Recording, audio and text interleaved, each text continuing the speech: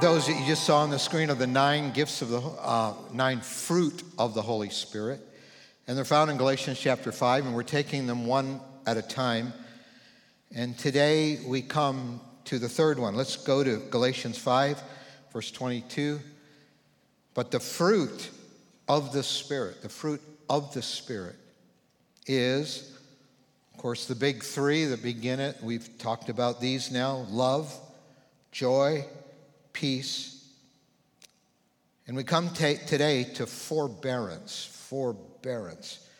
I use the New International Version. Most English versions simply translate it with our favorite word, patience. Oh, yes.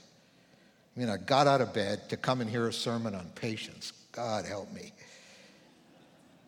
The new, both the new and the traditional King James Version translate it not patience or forbearance, but long suffering. What a wonderful word that is. Long suffering.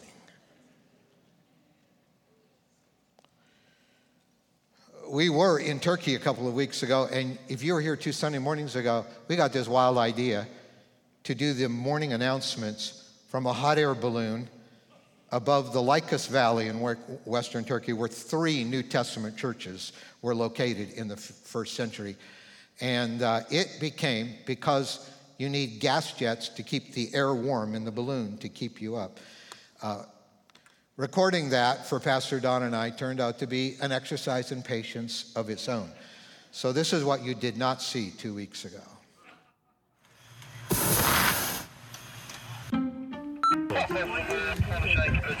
All right, let's start with, again,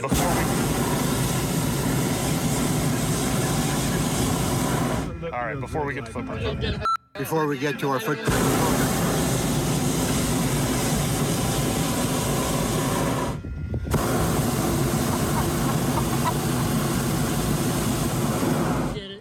If you have not tried a Wednesday night scriptures, I invite you to.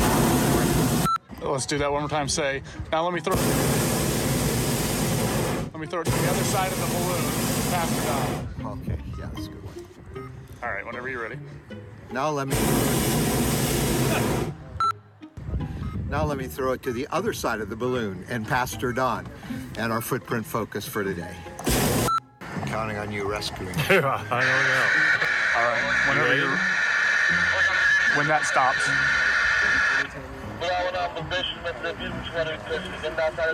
Our footprint focus for this week is Tech and Megan. Our footprint focus for this week is Tech and Megan Carpenter. I understand. Our footprint focus for this week is Tech and Megan I'm not supposed to do this. This is the craziest footprint focus. We heard from Tech and Megan just last week, telling us that they've arrived running. They're already involved in planning as well as discussions about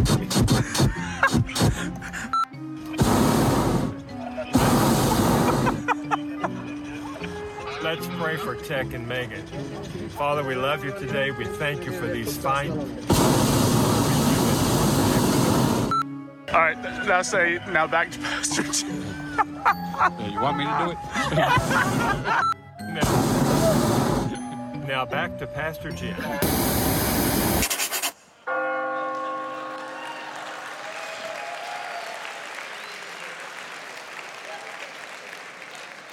Boy, we saw Pastor Don at his best.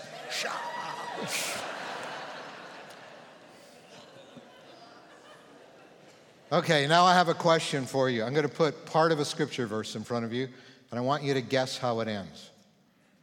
Here it is, Colossians 1:11.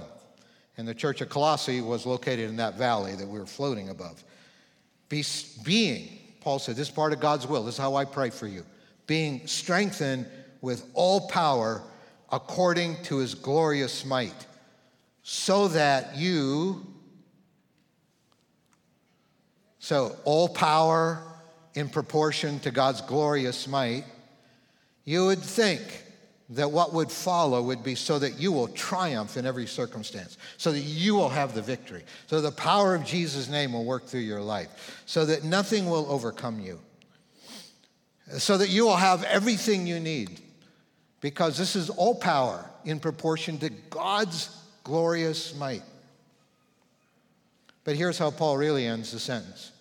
Being strengthened with all power according to his glorious might, so that you may have great endurance and patience. Always, every time I read that verse, I do a double take. Like, that's not what the first half of the verse set me up for. Like, great endurance and, there's our favorite word, patience. And to the degree that we don't like patience, we like the word endurance even less. Because it doesn't sound triumphal. It doesn't sound victorious. I mean, there's stuff you just have to endure. Well, if that wasn't the case, what planet are you on? You certainly are never in traffic on Glenstone. You know, and appears most drivers in Springfield forgot that they should have learned in driver's ed that, like, the left lane is the fast lane and the right lane is the slow lane. And, you know, I have some pet peeves. Most of them have to do with driving, not my driving, but everybody else's driving. And I get in the left lane behind somebody who's actually going below the speed limit. And I'm going, would you get over the right lane?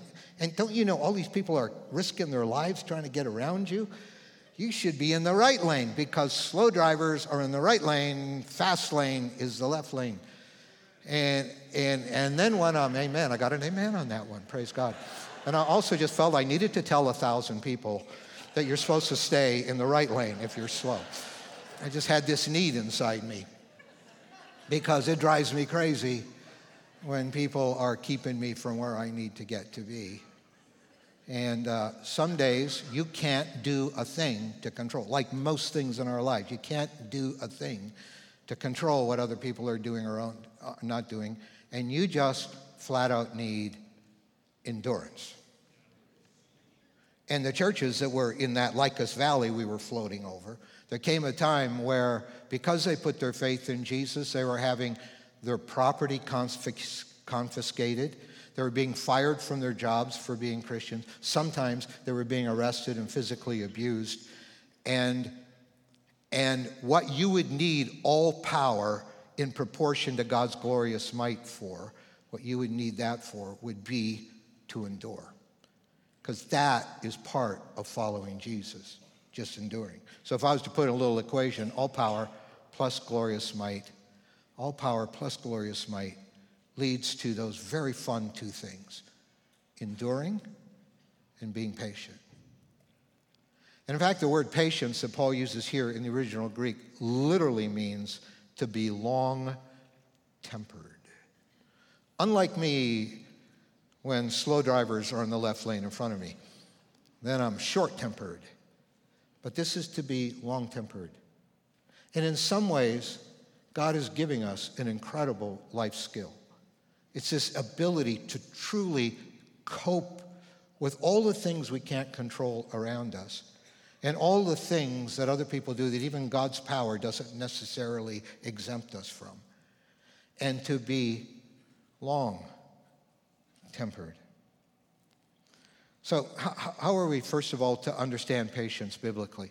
It's a concept that comes all the way through the Old Testament into the New Testament, and I want to just understand that question in two ways. First of all, we need to understand that patience is actually embedded in the character of God, in the character of the God who can do anything he wants, whenever he wants to do it.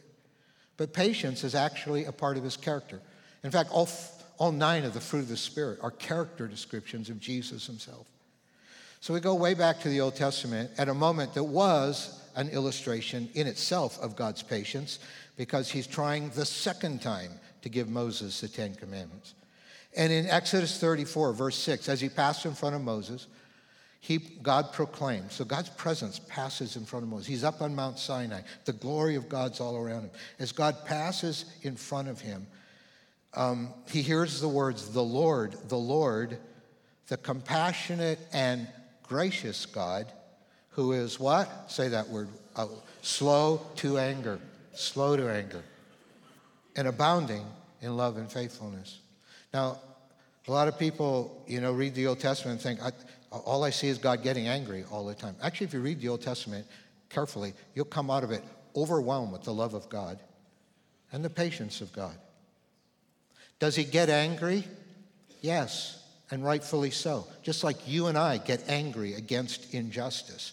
If he didn't get angry at injustice, if he didn't get angry at the evil that distorts and dismantles the human condition, then he would not be good. If he was indifferent, if he could care less about all the victims of injustice and evil, then how could we possibly worship him as good today? And so just like you're passionate about justice, he's passionate about justice, and that's why his anger does come. But he says, I'm slow in getting there. And the reason he unpacks in more detail for us in the New Testament, like Romans 2, verse 4. We're going to be just flying over a bunch of verses here. Where Paul writes, or do you show contempt for the riches of his kindness, of God's kindness, and his forbearance and patience? Here Paul uses a different Greek word for forbearance, but it means the same as patience. And he just puts them side by side. Do you show contempt for how patient God is, not realizing that it's God's kindness that is intended to lead you to repentance, to turn your life around, to submit your life to Jesus and his lordship. It's his patience, it's his kindness that woos you more than his anger that threatens you. He will deal with evil and everybody who chooses to stay on evil's side. But he is kind, and it's his kindness that leads you to repentance. And it's all an expression of his patience. Peter explains that in even more detail in 2 Peter 3, verse 9. The Lord is not slow in keeping his promises, as some understand slowness. Instead, he is patient with you, not wanting anyone to perish, but everyone to come to repentance. He's patient with you. He doesn't want to lower the boom of his judgment on you. He's patient. He wants you to turn around. He's giving you time. And sometimes we really message God's patience in the wrong ways. We say, I'm just keeping God out here. I'm just calling the shots. I'm doing whatever I want. I'm going to kind of swallow the spirit of the time like nobody has a right to tell me what to do, including God. And you know what? Life seems to be going fine right now. God doesn't seem to be doing anything about it. And so either there's no God or he's fine with what I'm doing.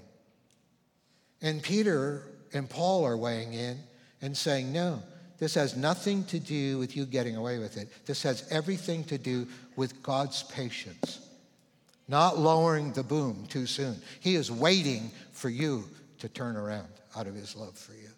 So patience is embedded in the character of God. And the second thing biblically we see is that patience keeps us from giving up on each other, on other people. And this is amazing. Now, if you've ever learned a new skill, like tried to learn an instrument, or I studied calculus for 5 years in engineering school, and I had to learn about integrals and differential equations, and I think my very last class in all my education was theoretical integral equations with an emphasis on theoretical. I still had bad dreams about that class for years after I finished it. But I remember first learning calculus. I came to love calculus, as you math geeks also love calculus. And it's a language to describe our universe. But boy, to learn to differentiate equations, I mean, at first, it didn't come naturally or intuitively. It was like learning a new language, literally. And I'd wrestle over these problems. I couldn't figure out, how do I solve this differential equation? I mean, what do I do first? And you know what? It's easy to get impatient with yourself. And if you're constantly impatient with yourself, you're going to give up too soon. Because you're going to be going, oh, I just can't do this. It's hopeless. Why am I even putting myself through this misery? And if you turn out to be 40 years old and you've given up over and over and over just because you're so impatient with yourself, you have seriously crippled your potential. It takes endurance. It takes suffering long to learn a new skill. And you just need patience with yourself. But that's not the emphasis here, although it is one of the benefits of patience when we apply it to ourselves. But Paul is thinking about the community of Christ. Everything in the New Testament needs to be understood, not in terms of just us individually, but us together as a family.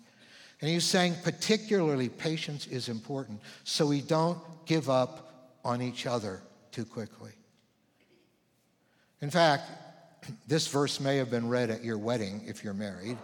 It's from 1 Corinthians 13 and verse 4. Paul will list 15 characteristics of love. And the very first one is love is patient. If you made it through the first year of marriage and you still love each other, you know that. Some of you have been married. I was talking to somebody who's been married over 60 years.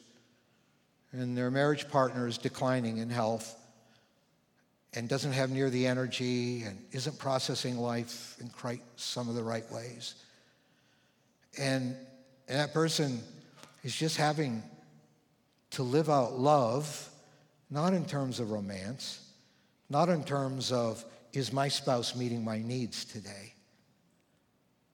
But in terms of love being patient. Some of you have been married 50, 60 years. It amazes me the way you're still caring for one another. And you're having to be more patient than you've ever been in caring for one another. Because this is the stuff of love. No wonder in 1 Corinthians 13 of 15 characteristics is number one. Learning not to give up on each other, even when they're not meeting your needs. But you love because you stay patient and you don't give up. Ephesians 4, verse 2. Be completely humble and gentle. And then the second half of the verse, be completely humble and gentle. And then there's a semicolon. And then there's going to be a phrase that ends the sentence. He said, be patient, comma. What does that mean? Be patient, comma, bearing with one another. Isn't that fun? Now people say, I'd love to be a part of the New Testament church, the first century church. And usually we say that because of all the signs and wonders, and there was a certain beauty and purity to that church, persecuted as it often was. So I know what people mean when they say, I'd like to be a part of the New Testament church. Well, Paul here is writing to a New Testament church, and he was saying, there are some people you're just going to need to bear with. You know, you're going to need to bear with me as a pastor. I feel bad when you just have to bear with me as a pastor in all of my whatever that I'm not, that you think maybe I should be. But I appreciate that you do. Although I like the story of the two ladies who left church. And one lady said, that was a great sermon on patience, wasn't it? The other lady said, yeah, it was, except he went 5 minutes over. So you got to bear with me. And I'm on schedule probably to be 5 minutes over this morning. The other side of the equation is sometimes I have to bear with you. I hope you're not offended, but sometimes we call a prayer meeting and hardly anybody shows up. I watch some of your families, and the intrusions of other priorities have become so strong that you barely have time for spiritual or church priorities in your family anymore, and you're raising your kids that way. And I grieve. I go home and I grieve in my heart. And yet the Lord says, you know, just keep preaching at them, but bear with them. They're not all the way yet. You have to bear with me. I have to bear with you. If you're sitting beside somebody you don't know this morning in church, you have no idea what might be in their past. In fact, you may want to hold your purse a little tighter But Jesus calls us together when we meet him. Normally, we'd have nothing to do with each other. But Jesus brings us into this amazing community in him.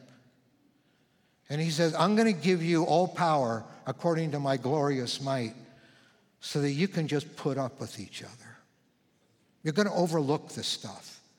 You're going to give the benefit of the doubt. And you're going to bear with each other. That's what being patient, that's how he defines patience in that verse. And then Paul gets to pure genius in 1 Thessalonians 5:14. He talks about the different kinds of people that we bear with and that are in our lives. And we bear with them in different ways. So he says, we urge you, brothers and sisters, warn those who are idle and disruptive. We have some troublemakers in our circles. And he says some of them need to be confronted, and so you warn them. Also in our lives, we have people who have just had the heart beaten out of them. They're discouraged. They're heartbroken. And he says, so you ought to encourage the disheartened. You don't want to warn a disheartened person. You're about to snuff the life out of them. But you warn disruptive people, but you encourage disheartened people. And then we have weak people, people who just are really vulnerable right now. Maybe because of physical illness, maybe because of a reversal financially, maybe because of relational pain or divorce. And he said, help them. Don't point the finger at them because they're weak. This is part of bearing with each other. We come alongside people who are weak, and we help them. But he's not quite done. And then he says there's a group of people you need to be patient with, but it amazes me how he defines that group.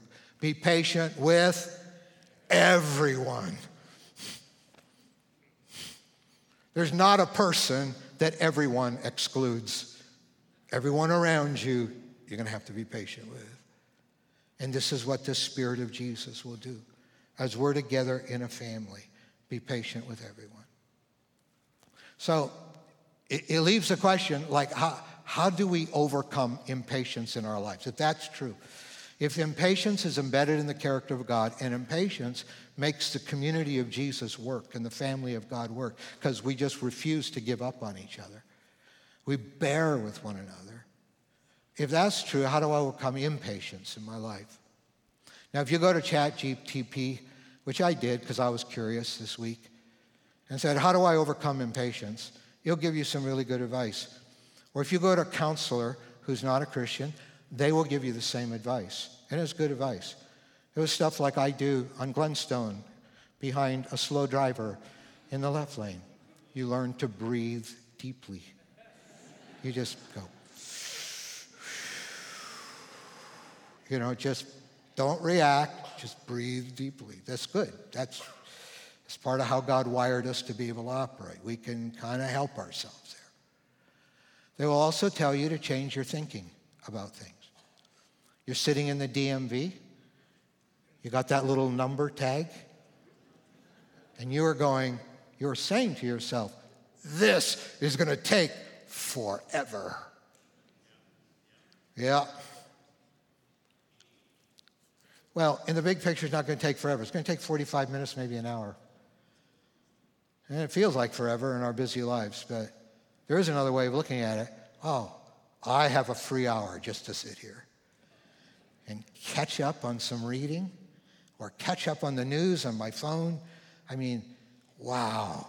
When do I just ever get held prisoner for an hour with nothing to do but catch up on things? You see, so you rewire, and this is very biblical, right? Paul says you got to censor your thought. You got to harness. You don't let your mind go certain ways. But things that are good, things that are pure, things that are praiseworthy, like being able to catch up on stuff, you think on those things. You edit your thoughts, and you just go that way. And when we're really impatient, when we're dealing with even anger, there are practical and wonderful things to do. But I just want to put in front of you what Paul says about this. Because we're talking about are we talking about the fruit of positive thinking? Are we talking about the fruit of you being blessed so that nobody ever drives slow in front of you in the left lane. We are talking about the fruit of literally God's Holy Spirit. And you realize that God's Spirit can give us something. So let's read it one more time. The fruit of the Spirit is forbearance. This is the fruit of the Holy Spirit remaking us, rebuilding the character structure of our lives and settling us down. And so that's why 3 verses later, as we've been also reading every week, verse 25, since we live by the Spirit, let us keep in step with the Spirit. Part of keeping in step with the Holy Spirit is saying, Lord, I can win the patience thing. I can stay patient with my spouse and my kids. I can stay patient with drivers who don't have a clue because there is something of your Spirit that is engulfing me today. It's called being filled with the Holy Spirit. That's why our first core value as a church is being hungry for God. Listen, this is not some kind of psyching yourself up. It's not an exercise in self-actualization. The Holy Spirit is real. It's the presence of God with us, and it can fill us and rearrange the structure of our heart. And it can bring us to that place of just being steady, loving when we don't get the benefit back, bearing with one another when they do disappoint us. Yes, we warn them if we have to, and yes, we help them if they hit the skids, but we are patient with everyone. How can you be that way? How can a community of Christ like this thrive without the power of the Holy Spirit? I don't think the Christian life even makes sense without the power of the Holy Spirit. It's more than a moral code to keep up with. That'll exhaust you if you're doing it all by yourself. The Holy Spirit changes the internal structure of your life. And whereas your fuse used to be short, you now become long-tempered and long-suffering.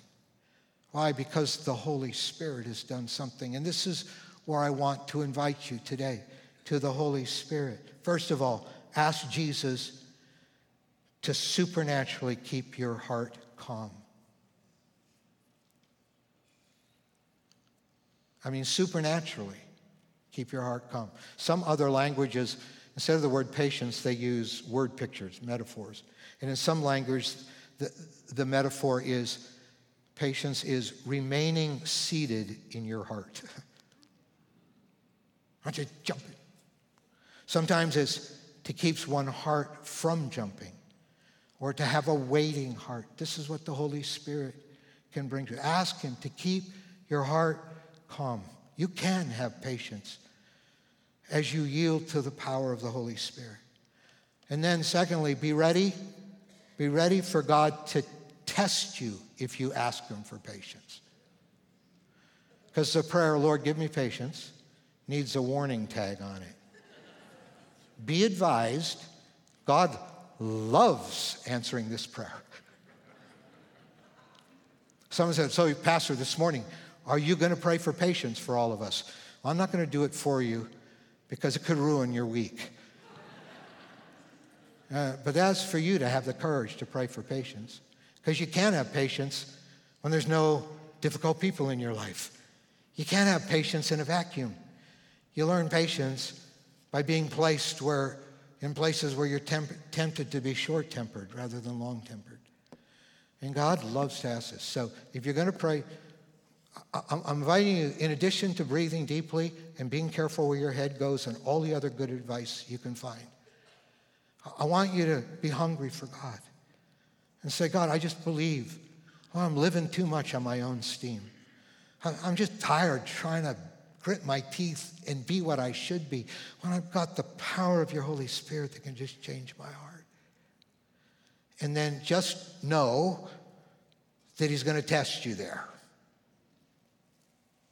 But here's the last thing I want to say to you as we talk about overcoming impatience.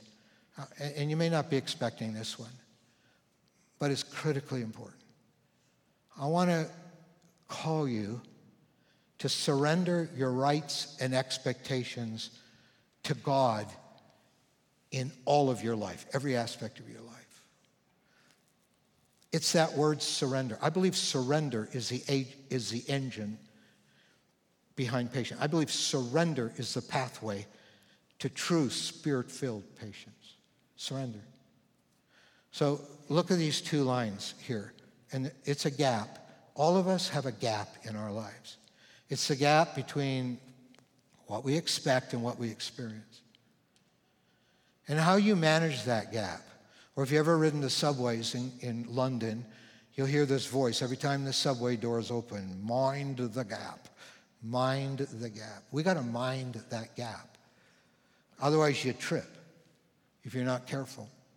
And there's a big gap between what we experience at any given day in our life and what maybe we expect. And you can fill that gap with a lot of frustration. Man, those cars drive so slow in front of me in the left lane. I mean, you can just fill your life with a lot of frustration. You can feel, God, if you're allowing this in my life, you know, I'm believing you for things, but my experience isn't what I'm expecting you to do. You can fill it with unbelief. You can fill that gap with a lot of anger, especially if you change the word expectations to the word entitlement. Lord, I'm entitled to these things in life. And when it doesn't happen, your only option is to get angry. You can fill that gap with frustration, with unbelief, with anger, with disappointment. I'm just disappointed with how things are turning out. Because there's always a gap between experience and expectations. But I want to invite you to this morning to fill that gap with something we call surrender. And I think the surrendered life we don't talk enough about, because we like in the church to talk about, especially we pastors, the committed life, which means grit your teeth and try harder. But like my friend Gail Johnson in her book All There, she says, I found that pushing and shoving and just trying to do all the right things all the time, those things never bring life to your soul ever. But there's another way rather than just trying harder. It's doing what Jesus did the night before he was crucified. He's in a garden. Sometimes we talk about being really under stress. We'll say, I was just sweating bullets. Well, Jesus was literally sweating blood. And his soul was being torn apart at the torture and agony that would be ahead of him, as well as bearing the sins of the world on himself. And he was calling out to his heavenly Father saying, God, if there's any other way, please let me go that other way. But then he did the ultimate surrender thing. He said, but not my way, your way, God. That's the bottom line of my life. And there has to be a moment in all of our lives. You'll never cope with life well. You'll never walk in the power of the Holy Spirit. You'll never live this exchange life where it's not me so much living, but it's God through me and in me. You'll never walk that unless you've come to that bottom line at some point in your life where you say, God, it's your will, not my will. I mean, the whole transaction of my life from this day forward will be your way and not my way. Your terms and not my terms. See, when I put God on terms, that's I'm expecting things. But surrender is like, like in the movies, hands up, right? You surrender. It means you've taken your hands off anything else that you control. And it's trust. It's risky. But you say, Lord, I'm taking my hand. I surrender. My life is now yours. And because Jesus chose the bottom line of God's way, he took his hands off controlling everything that would happen the next few hours. As he was scourged, he was wounded for our transgressions. He was bruised for our iniquities. By his wounds, by his stripes, we were healed. He bought us our salvation. You can't earn it. You can't deserve it. You can't think, well, I'm going to demand it from God. He just did it for you. He did what was needed because he made the bottom line the will of his heavenly Father who created you and loves you. and wants a relationship with you. And then Jesus calls them to himself and says, sorry, folks, but it's the same bottom line. But the benefit of this is you will not live with nearly as amount of impatience and anxiety and stress if you just, I surrender, take my hands off it. I'm not controlling it. The pressure's not on me. It's not on me. Paul says, I'm crucified with Christ. Nevertheless, I live. Yet not me, but Christ lives through me. And the life I live by the faith of the Son of God who loved me and gave himself for me. That's why Paul could write in Romans 15:13, may the God of hope fill you with all joy and peace. Those were the previous two fruit of the Spirit. As you what? Trust in him. So that you may be frustrated by all the expectations and entitlements that haven't been met in your life yet, that make you so angry and impatient. No, so that you may overflow with hope by the power of the Holy Spirit. So this is the end. If surrender is the pathway to patience, who or what are you surrendered to? And you're surrendered to something. You all serve something. There's a value system, there's an ethic that you're all serving. And the great news is the God who has patience embedded in his very character. That word slow to anger, that phrase appears 9 times in the Old Testament alone. That God who's patient for you, waiting for you to repent. He's saying, come surrender to me. This is the time.